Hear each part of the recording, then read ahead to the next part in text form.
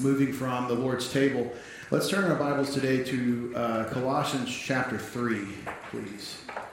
Colossians chapter 3. And the way you would do that is you would flip to the back of your Bible to about right there, and you'd be in Paul's letters. Romans, 1 Corinthians, 2 Corinthians, Galatians, Ephesians, Philippians, Colossians.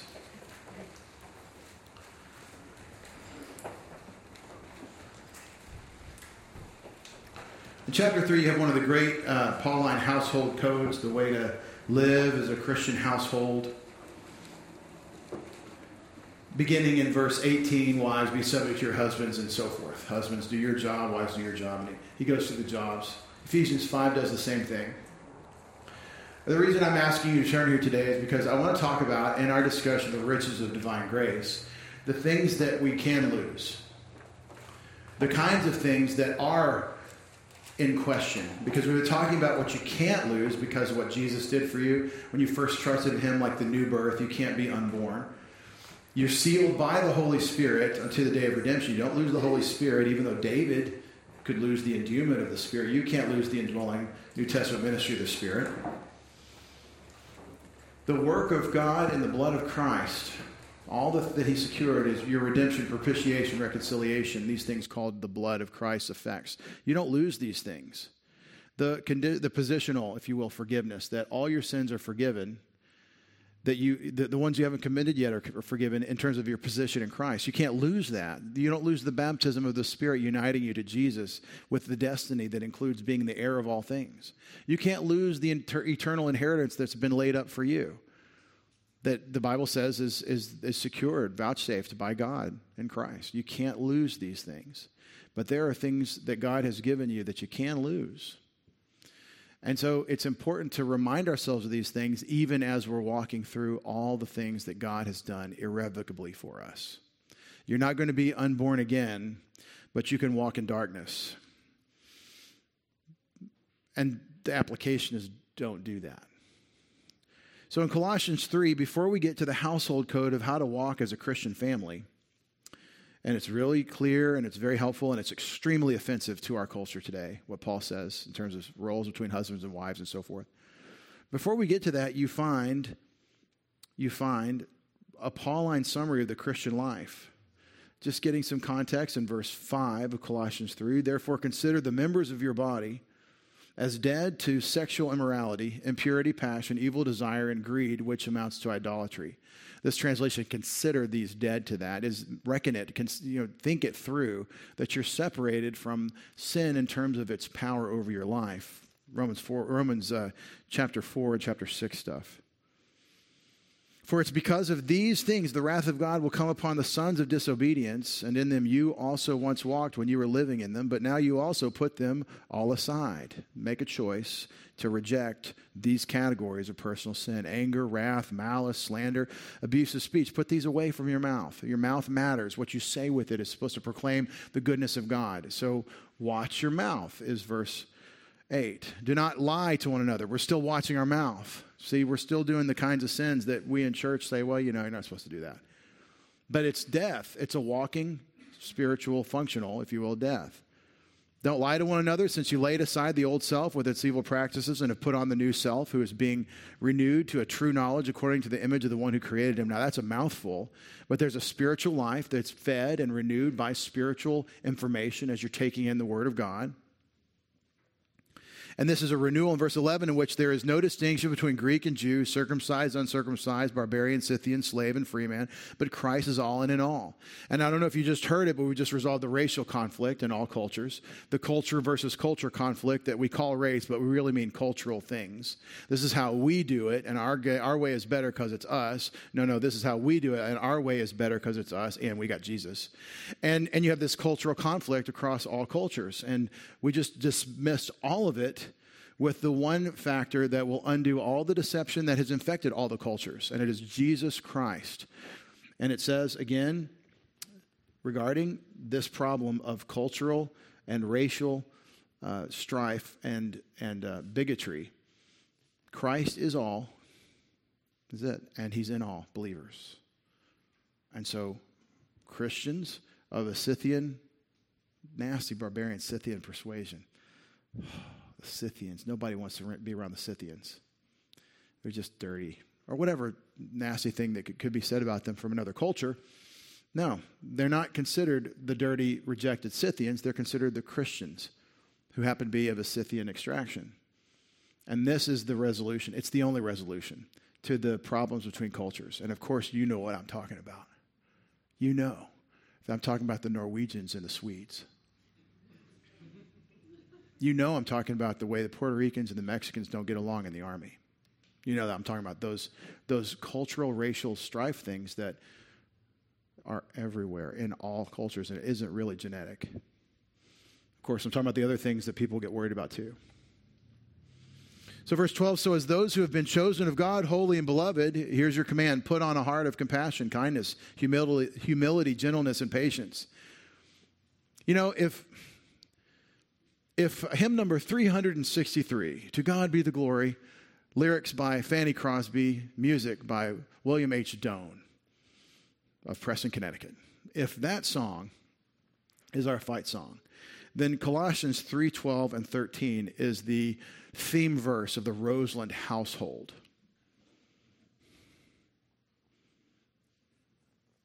But listen to it. So as those who have been chosen of God, holy and beloved, put on, make a choice to carry out the character, put on a heart of compassion, kindness, humility, gentleness, and patience, bearing with one another and forgiving each other, whoever has a complaint against anyone, just as the Lord forgave you, so also should you. When I say that's the theme verse, I'm saying as the household holder, as the paterfamilias, as the father of the household, that is our theme. That is our standard, Roselands, and we don't always rise to the occasion. We don't always meet the standard. And one thing you can do with that is lie and say, well, I mean, I kind of do. I want to lower the bar a little bit so I can kind of eke over and say, well, we kind of forgive each other. We can say, no, we're horribly failing at this and we need to repent. We need to make the adjustment. We need God to work in us. But it's clear these are the responsibilities that he gives us. I wish we could all be downstairs and hear Tom's talk right now. Tom Tanucci teaching the children. He's teaching them the theological connection between God's obligations and the privileges that those obligations are. I've got to or I get to. That's his topic. That's his talk right now. I've got to do the things he said or I get to do the things that he said. Who doesn't want to be this person? Put on a heart of compassion, kindness, humility, gentleness, and patience. That's the fruit of the Spirit in Galatians chapter 5. And the consequence is that we're bearing with one another, forgiving each other, whoever has a complaint against anyone, just as the Lord forgave you, so also should you forgive one another. It has been said that John Adams had this idea about virtue. That great founding father, so responsible for the Declaration of Independence. The second president of the United States died a Unitarian, but he, after all, was a lawyer in Boston, so we don't know. Anyway, John Adams was said to have had this idea of virtue. That to be a virtuous person, you try to imagine what virtuous person would be like. Imagine you as a person with virtue, and get that as a like a mental image, like a model in your head, and then aspire and seek and strive to be that person. That's the way standards work, is we have high standards and then we insist on them, and they get us out of bed, and they get us to do the things that we don't feel like doing. And we put our feelings to the side and our obligations to the fore because we want to be that virtuous person and not just a craven slave to our sinful nature, our laziness, our various tendencies in our sin nature. Of course, this is the virtuous person that we want to be in Colossians 3:12 and 13. And we must tell the truth. When I disobey the command to put on a heart of compassion and all these things, I need to confess that disobedience because it is a sin to disobey God. And the Apostle Paul, in the inspiration of the Spirit, is giving you the standard. This is the life you're called to live. In Galatians 5, these are the fruit of the Spirit. In Colossians 3, they're the obligations that since the Spirit lives in you, you're supposed to live it out. In verse 14, beyond all these things, put on love, which is the perfect bond of unity.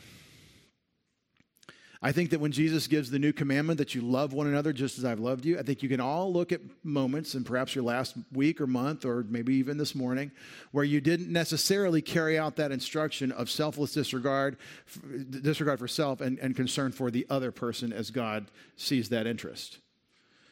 Marital strife is often a failure to disregard self and concern for the other. Oh, she's not, or he's not, or whatever, instead of I'm responsible too. God wants me too in this case. God wants this for her. God wants this for him.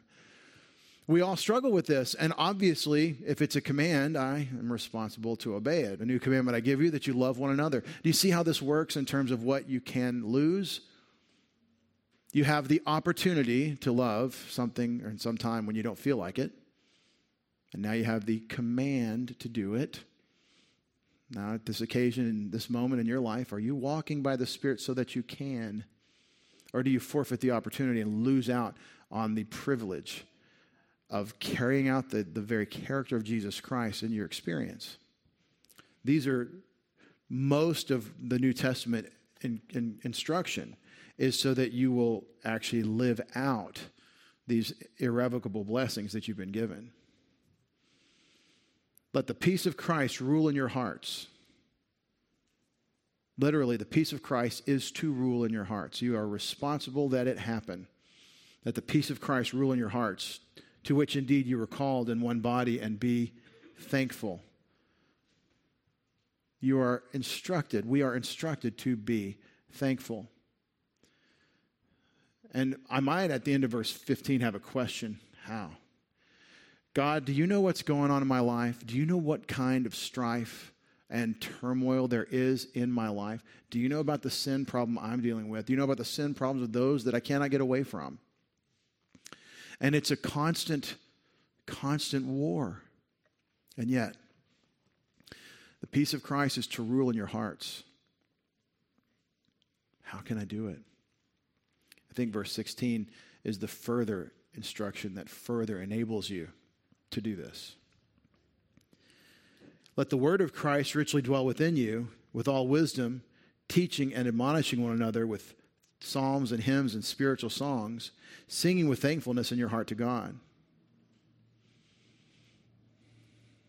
The missing component in your life and mine, when we do not have the peace of Christ ruling in our hearts, when the outer turmoil becomes the inner stress, becomes the inner turmoil, when the outer war becomes the inner defeat, it is evident I have no peace. But why? Let the word of Christ richly dwell within you. There is a lack of God's word, a supernatural and immaterial thing being resident in me. And I want you to notice that when he says, let the word of Christ richly dwell within you, it's a third person imperative. Some of you just went into sin for me saying that. I don't want to think about grammar after communion this late in the day. A third person imperative. Come now, let us reason together. A third person imperative? We don't do that in English. Everybody remember that? I'll never forget Mrs. Trussell. My 4th grade school teacher, hand-selected by my mother. I see you over there. Why? Because she was known to be a good disciplinarian.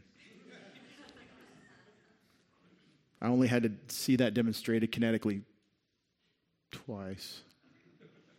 Back when we were getting whippings in Texas, it was awesome. No, they had witnesses. There was always to get the other teacher to come witness, you get your spanking. Anyway, Mrs. Trussell. I believe it was her. She said that the subject of an imperative sentence is always you. I don't want to do grammar, Pastor. The subject of an imperative sentence is always you. Let me give you an example. Pay attention is a complete sentence in English. Pay attention. 2 words. The verb pay, the object of the verb attention. Pay attention. Get it? It's a complete sentence. That's not a sentence fragment. If you say sentence fragment and your multiple choice test, you get it wrong. That is a complete sentence, whether you put a period or an exclamation mark. Pay attention. Let me do another imperative sentence. Listen. Complete sentence. How can it be? Because it's got a verb. And it's imperative, and in English, the understood subject of every imperative verb is you. Because all English imperatives are second person you. They're all you sentences. But Greek has third person imperatives. Why, Lord? Why is there a third person imperative? Why must I break my brain from my English mentality? My brain is formatted to English, and every language I learn is an analogy. So I learn Greek, and it's a third person imperative. Let's put our finger back. Galatians 3:16. Let the word of Christ richly dwell within you. See, the English translators cannot put it in the imperative unless they make it second person. So they say, let the word of Christ richly dwell within you. But the Greek says, the subject is the word of Christ.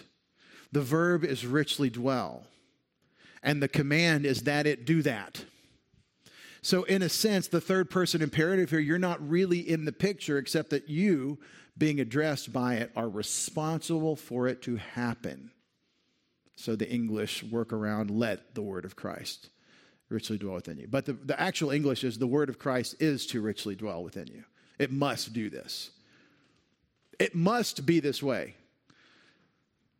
It's imperative that the word of Jesus Christ richly dwell within me and you, that we are consumed or saturated with the propositional revelation of God in Jesus Christ. It's not an option. It's not well, that'd be nice, or that's for the super spiritual people, or, well, he's a pastor. Pastors, it's their job. They have to. Would that they thought they did have to. Would that we all would consider this a binding responsibility on us. There's an application here that a day out of the word is a wasted day. That a big decision made without reference to the word of God and thinking what God thinks is a wasted opportunity for a decision. What's the outcome? What's the result of the word of Christ richly dwelling within you and me? With all wisdom, there would be a consequence of the word richly dwelling in you, saturating you. With all wisdom, teaching and admonishing one another.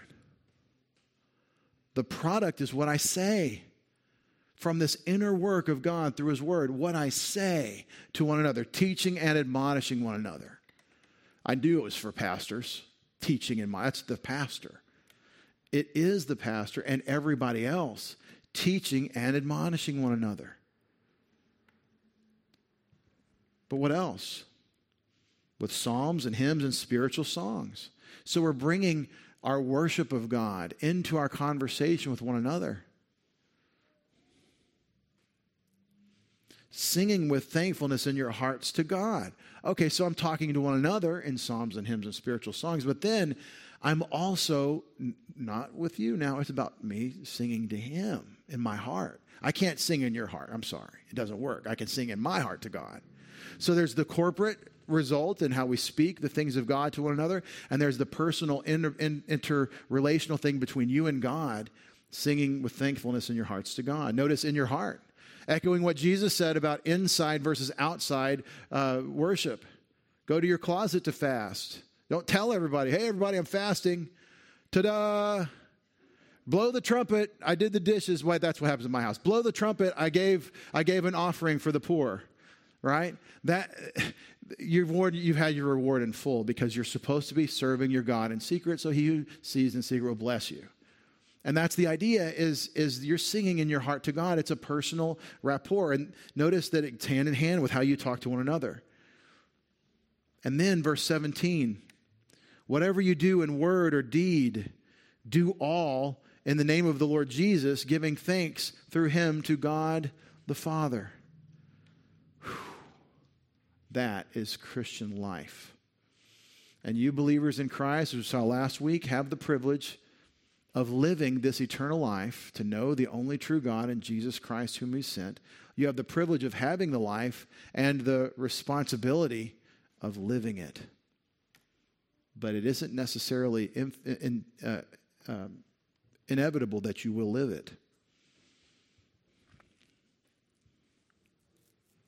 I know we want it to be.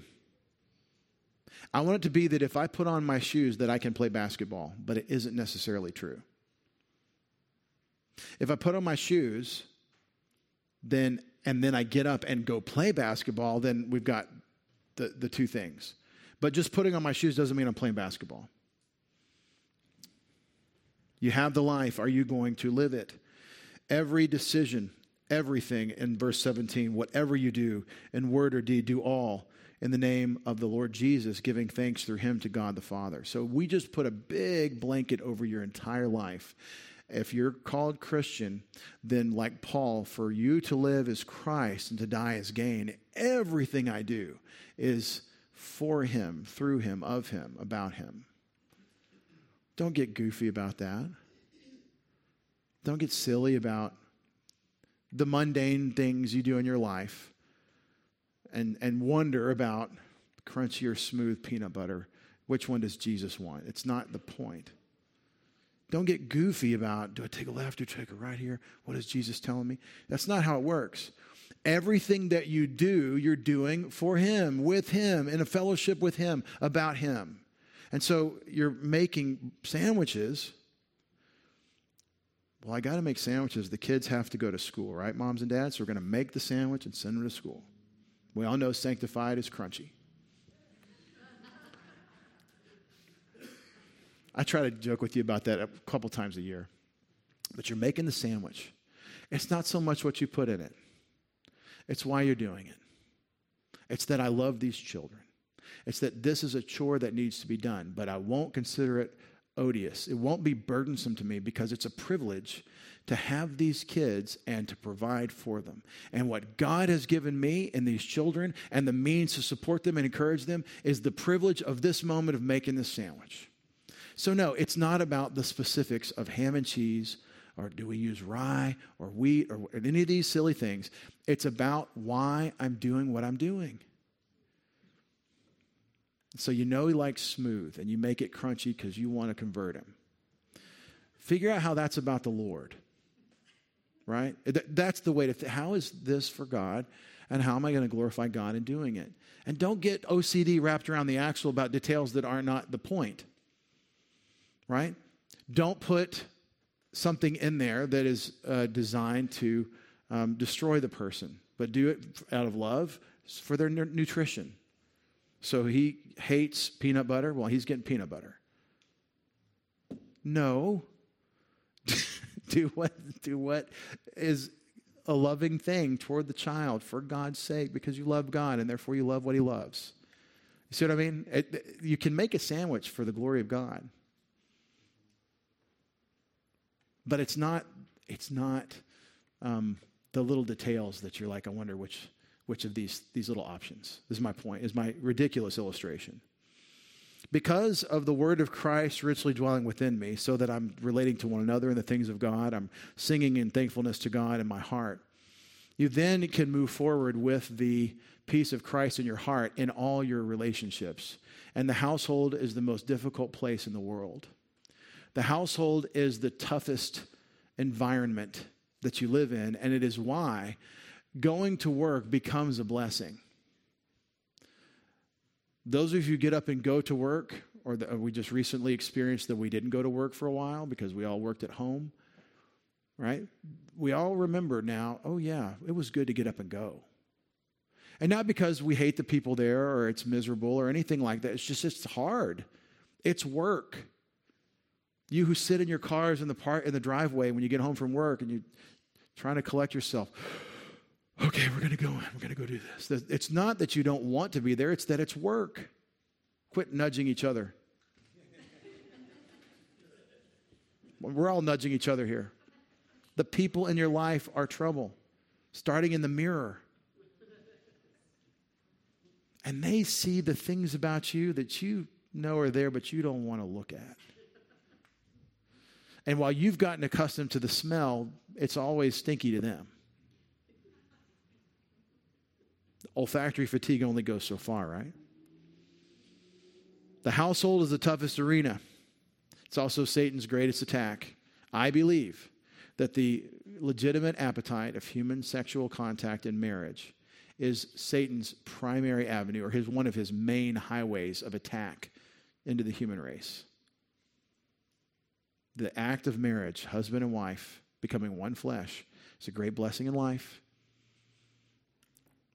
The Augustinian solution to the issue of sex by saying that we need to become spiritual beings and not so connected with the flesh, he's just showing his Platonic dualism. It's not the way to approach this. So that within the Roman Catholic system, sex becomes only for children, for procreation. That's not God's design. It's a blessing. It's a blessing of marital union, and it's only blessed in that marital union, which is a covenant, God's covenant between two people, husband and wife. That's the blessing of marriage and sex. Satan attacks us in this avenue, and it becomes a curse, and you take one of God's greatest blessings, and you do it against him. You do it in opposition to him. You do it, what should be the expression of an inside-out love and devotion to the other, you now are doing it together against God. And you're turning it into a curse. And this is why Christians are so, consistently upset about sexual sin. It's Satan's primary attack on the human race. And we say, well, we need to trace the decadence of civilizations with the tracing of sexual perversion and immorality. Yeah. Romans chapter 1, verses 18 through 32, which tells you the progress of degradation in civilizations. It goes right to sexual sin because Satan is attacking us here.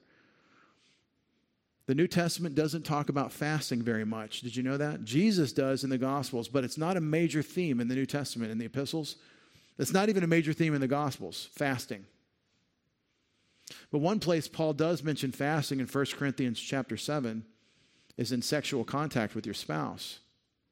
When he says, do not deny one another, your duty to one another sexually, because you'll give the devil an opportunity. It's an interesting thing to say. You give the devil an opportunity because he's attacking us at our appetites.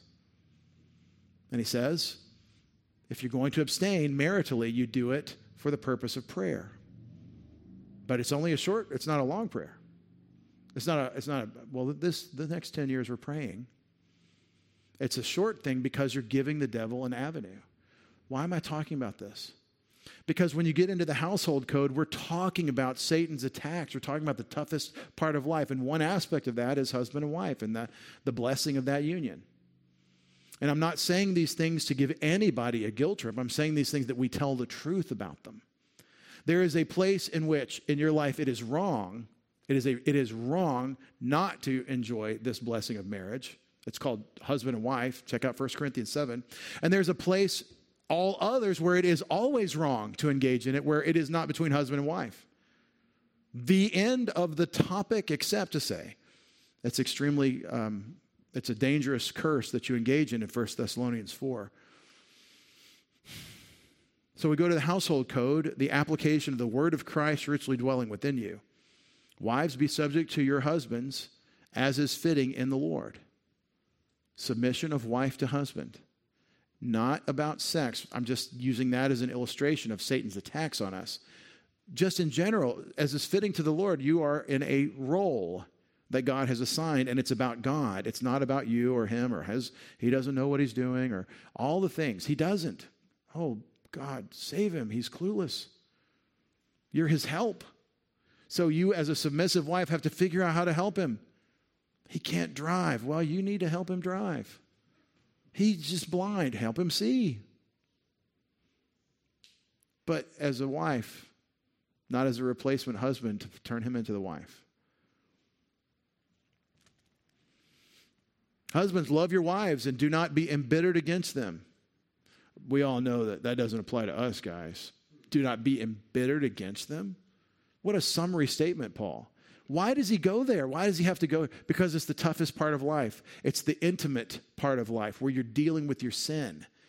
You're dealing with the sins in your marriages and your households that I don't know about, that I'm not dealing with you. It's inside, and it's like the next thing after just you in the mirror dealing with what's really going on inside. Now it's how that's affecting others in an intimate day-to-day relationship. Children, be obedient to your parents in all things, for this is well-pleasing to the Lord. Why do children have to obey their parents in all things? All things being a summary of those things that don't contradict what God said to do or not to do. God never wants children to disobey God because mom and dad said to, ever. And that I can show you throughout the Bible, the pecking order. If the king says X and mom and dad say not X, you obey the king. The king is God. All right? But in general, Christian parents saying this is what God said, or that you need to obey your parents. But why? To please them? No, because it's well-pleasing to the Lord.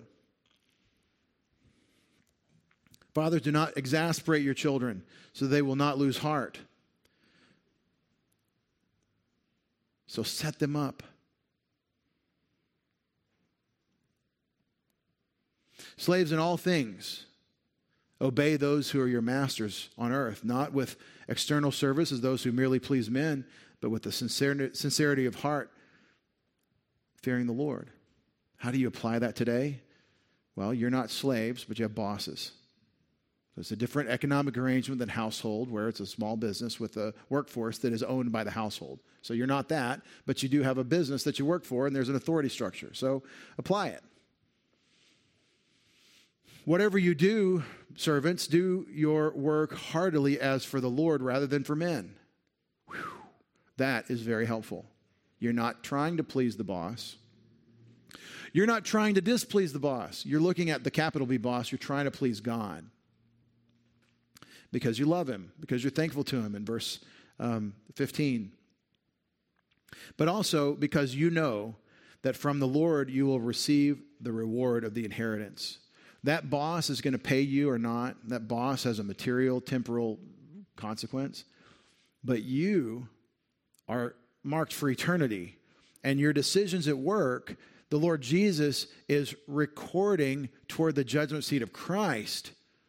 So the reward that you really want is not that I got paid or got a promotion or got a raise or got a good write-up or I got the employee of the month parking spot, right?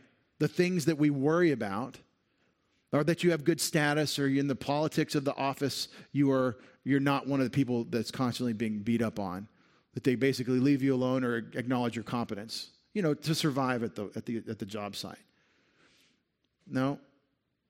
You are serving the Lord, expecting the reward to come from him. And Jesus says in Matthew 6, you're not serving your boss after the flesh to feed your family. You seek first the kingdom and God's righteousness, and these material, temporal needs, these logistical things you need, God will add these. Everywhere you look where God is talking about your provision, it's not from the sweat of your brow and the work of your hands. If you belong to God, God provides for you. And you do your work heartily so that you'll have something to share with others.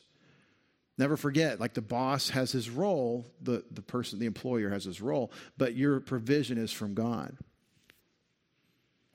It's the Lord Christ whom you serve.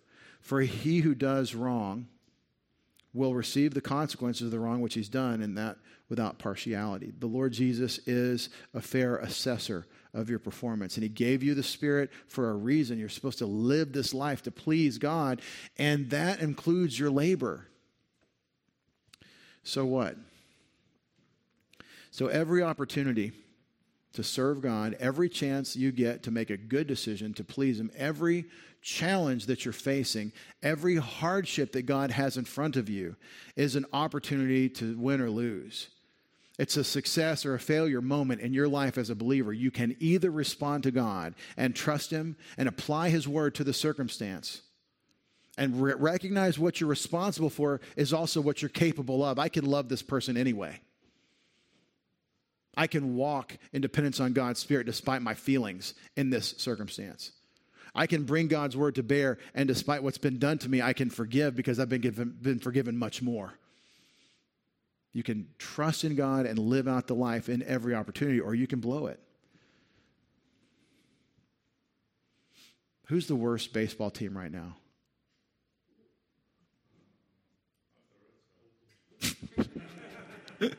I love asking that question in New England. It's not the Red Sox the first thing on your mind. Is it the Cubs? Who's a consistent? They were glad to show up, but they didn't do so well. Oh, don't say the Rangers. What about football? Who's the football team that they're like, yeah, the Cowboys are fumbleia all over the place? Consistent loser, right? Pick your team that's the consistent loser. Detroit or whoever. Chicago. Are you the Bears?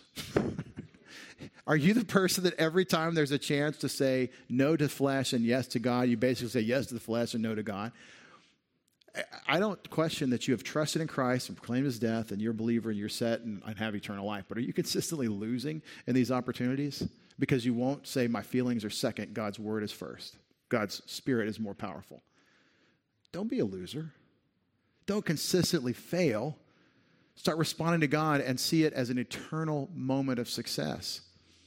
That's my challenge to you when we talk about the riches of divine grace. We have this life for a reason. Our Father, thank you for the eternal life that we have in Jesus Christ that we proclaimed. We praise you for the time we've had to meditate on some of these things and to think through a little exposition in Colossians 3. The application being, Father, that you've given us this life and what a privilege it is to live it. What a forfeiture when we don't. And it is our abiding prayer for our loved ones, family, friends, neighbors, employers, employees, co-workers, and the people on the street around us that don't know Jesus Christ, that you would open the door to faith for them. They need a preacher, Father. They need the message clearly preached. They need to know Jesus Christ, the Messiah of Israel, has died for their sins, the sins of the entire world, and risen from the dead to offer them eternal life. Father, we need the clarity of heart, the walk with you, the consistent walking with you, and the openness and the compassion that only you can provide to be ready with those words. You need to prepare the speakers, Father. But you have to prepare the hearts of those around us. We cannot open the door. You have to. Give us wisdom not to try to force those doors open, and make us successful as we consider those around us. Father, we know that this concern for one another is the product of our walk with you. And so I do pray that we would be stronger every day as we pay attention to your word. Encourage us, strengthen us, advance us, develop us, so that we're more like your Son. To your glory, all for your glory. In Jesus' name we pray. We all said, amen.